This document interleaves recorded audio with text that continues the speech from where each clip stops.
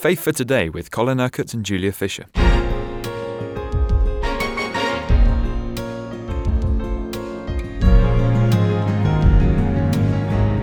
So somebody has come along to your church or has come along to your house group or whatever and prophesied. How do we weigh prophecy? How do we know that it really is from God, Colin?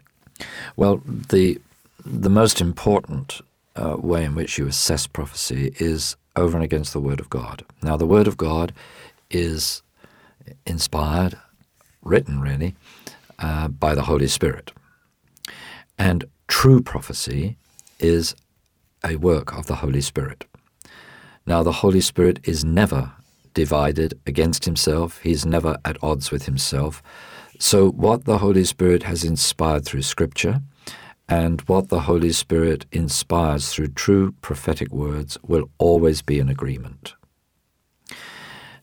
So the first way in which to assess what anybody claims to be a word from God is by the Scripture. Now, of course, just because someone says, "Thus saith the Lord God," that doesn't mean it is the Lord God speaking. That's the whole point. The second thing to understand is that the one who speaks the word of prophecy is not the one who assesses and weighs and judges whether the prophecy is of God or not. That is not his job. Ultimately, it is the responsibility of leadership in a church to assess any prophetic word in that way. Thirdly, if God is wanting to direct the course of a person's life, he will very, very rarely do that through a directional word of prophecy from someone else. Every Christian is able to prophesy, able to hear the voice of God. The Scripture says they will all know me. So if we know the Lord, and when people were filled with the Holy Spirit in the book of Acts, there are occasions when it says, and they all spoke in tongues and prophesied. I can remember, way back in the beginning of the charismatic move when we were learning all about these things, even the children that got filled with the Holy Spirit prophesied. I can remember my daughter who got baptized in the Spirit when she was 5. When we were praying for her one night, when she went to bed, before she went to sleep, and she just had this most amazing prophecy all about what God was going to do in the lives of children all over the world. I mean, you knew it was not a 5-year-old. I mean, this was God speaking through her. So, if we have been baptized in the Holy Spirit, we are able to prophesy. But of course, the soul, which is the self-life, and the Holy Spirit working in our spirit are not always in agreement.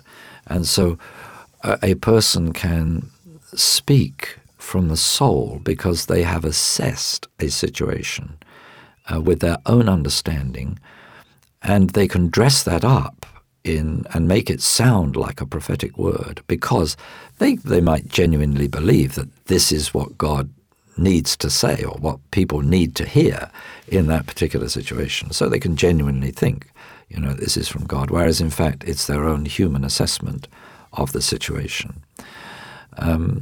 So what we want is the pure word from God that will encourage and will build up, that is totally in line with Scripture, and is therefore spoken with the right spirit. Now, you keep emphasizing that. I've been emphasizing that because this is one of the key ways in which we can tell whether something is of God or not.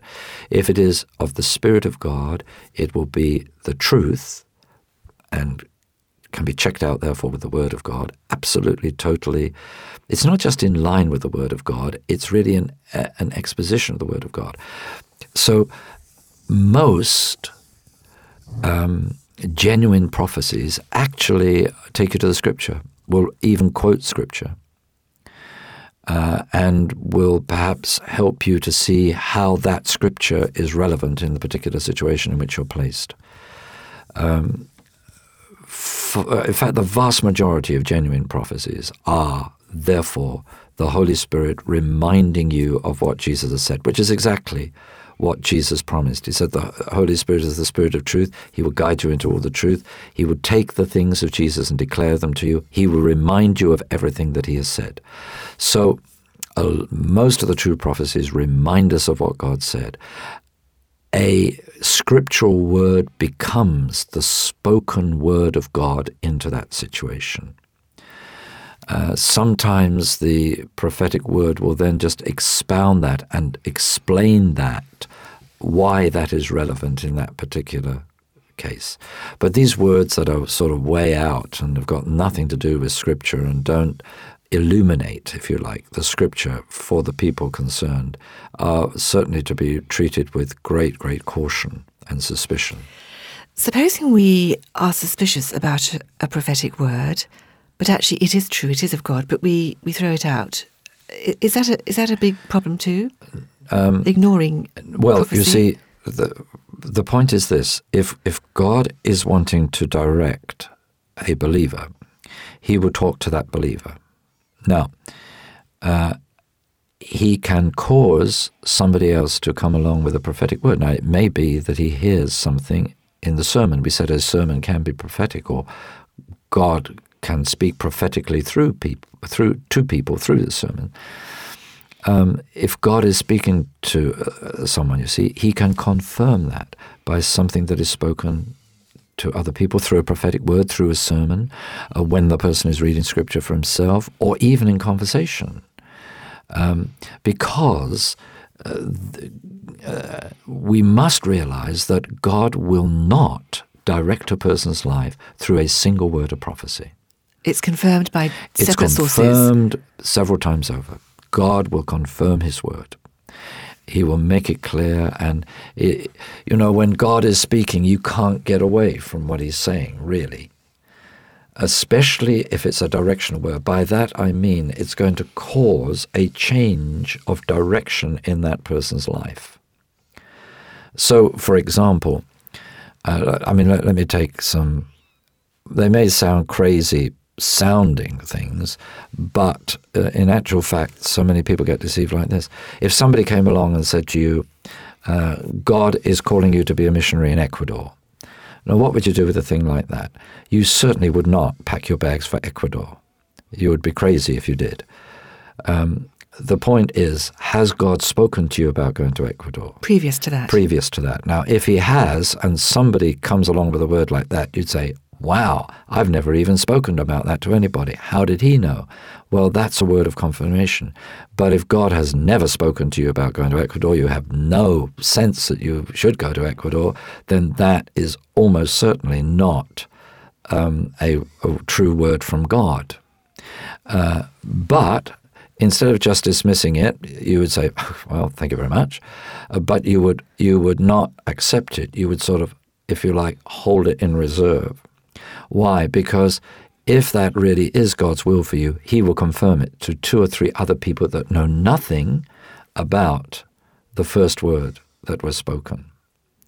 And in that way, God can open up people's minds and to something that they would not have conceived, they would not have thought, they would not have imagined for themselves. So if God is going to redirect the course of a person's life prophetically, then he will do it that way. Is it your experience that God does this gradually over quite a lengthy period of time? It all depends on the circumstances. It all depends on what he's saying.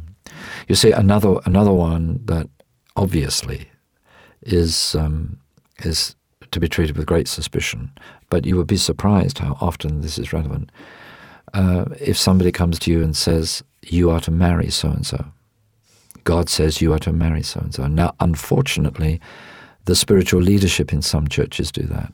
You would be surprised how many times I have come across this.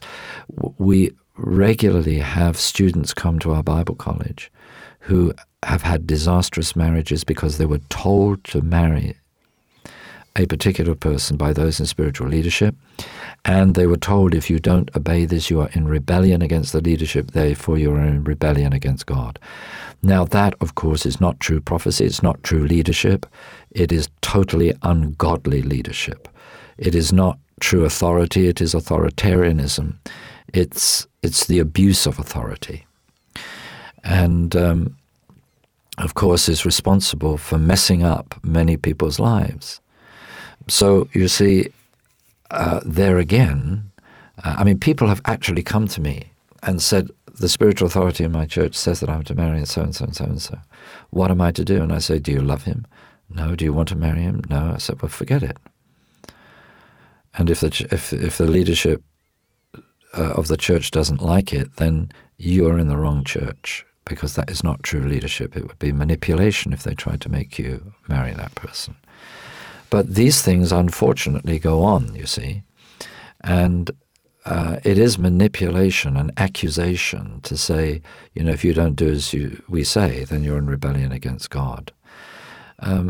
God doesn't organize people's lives like that. He doesn't organize marriages like that.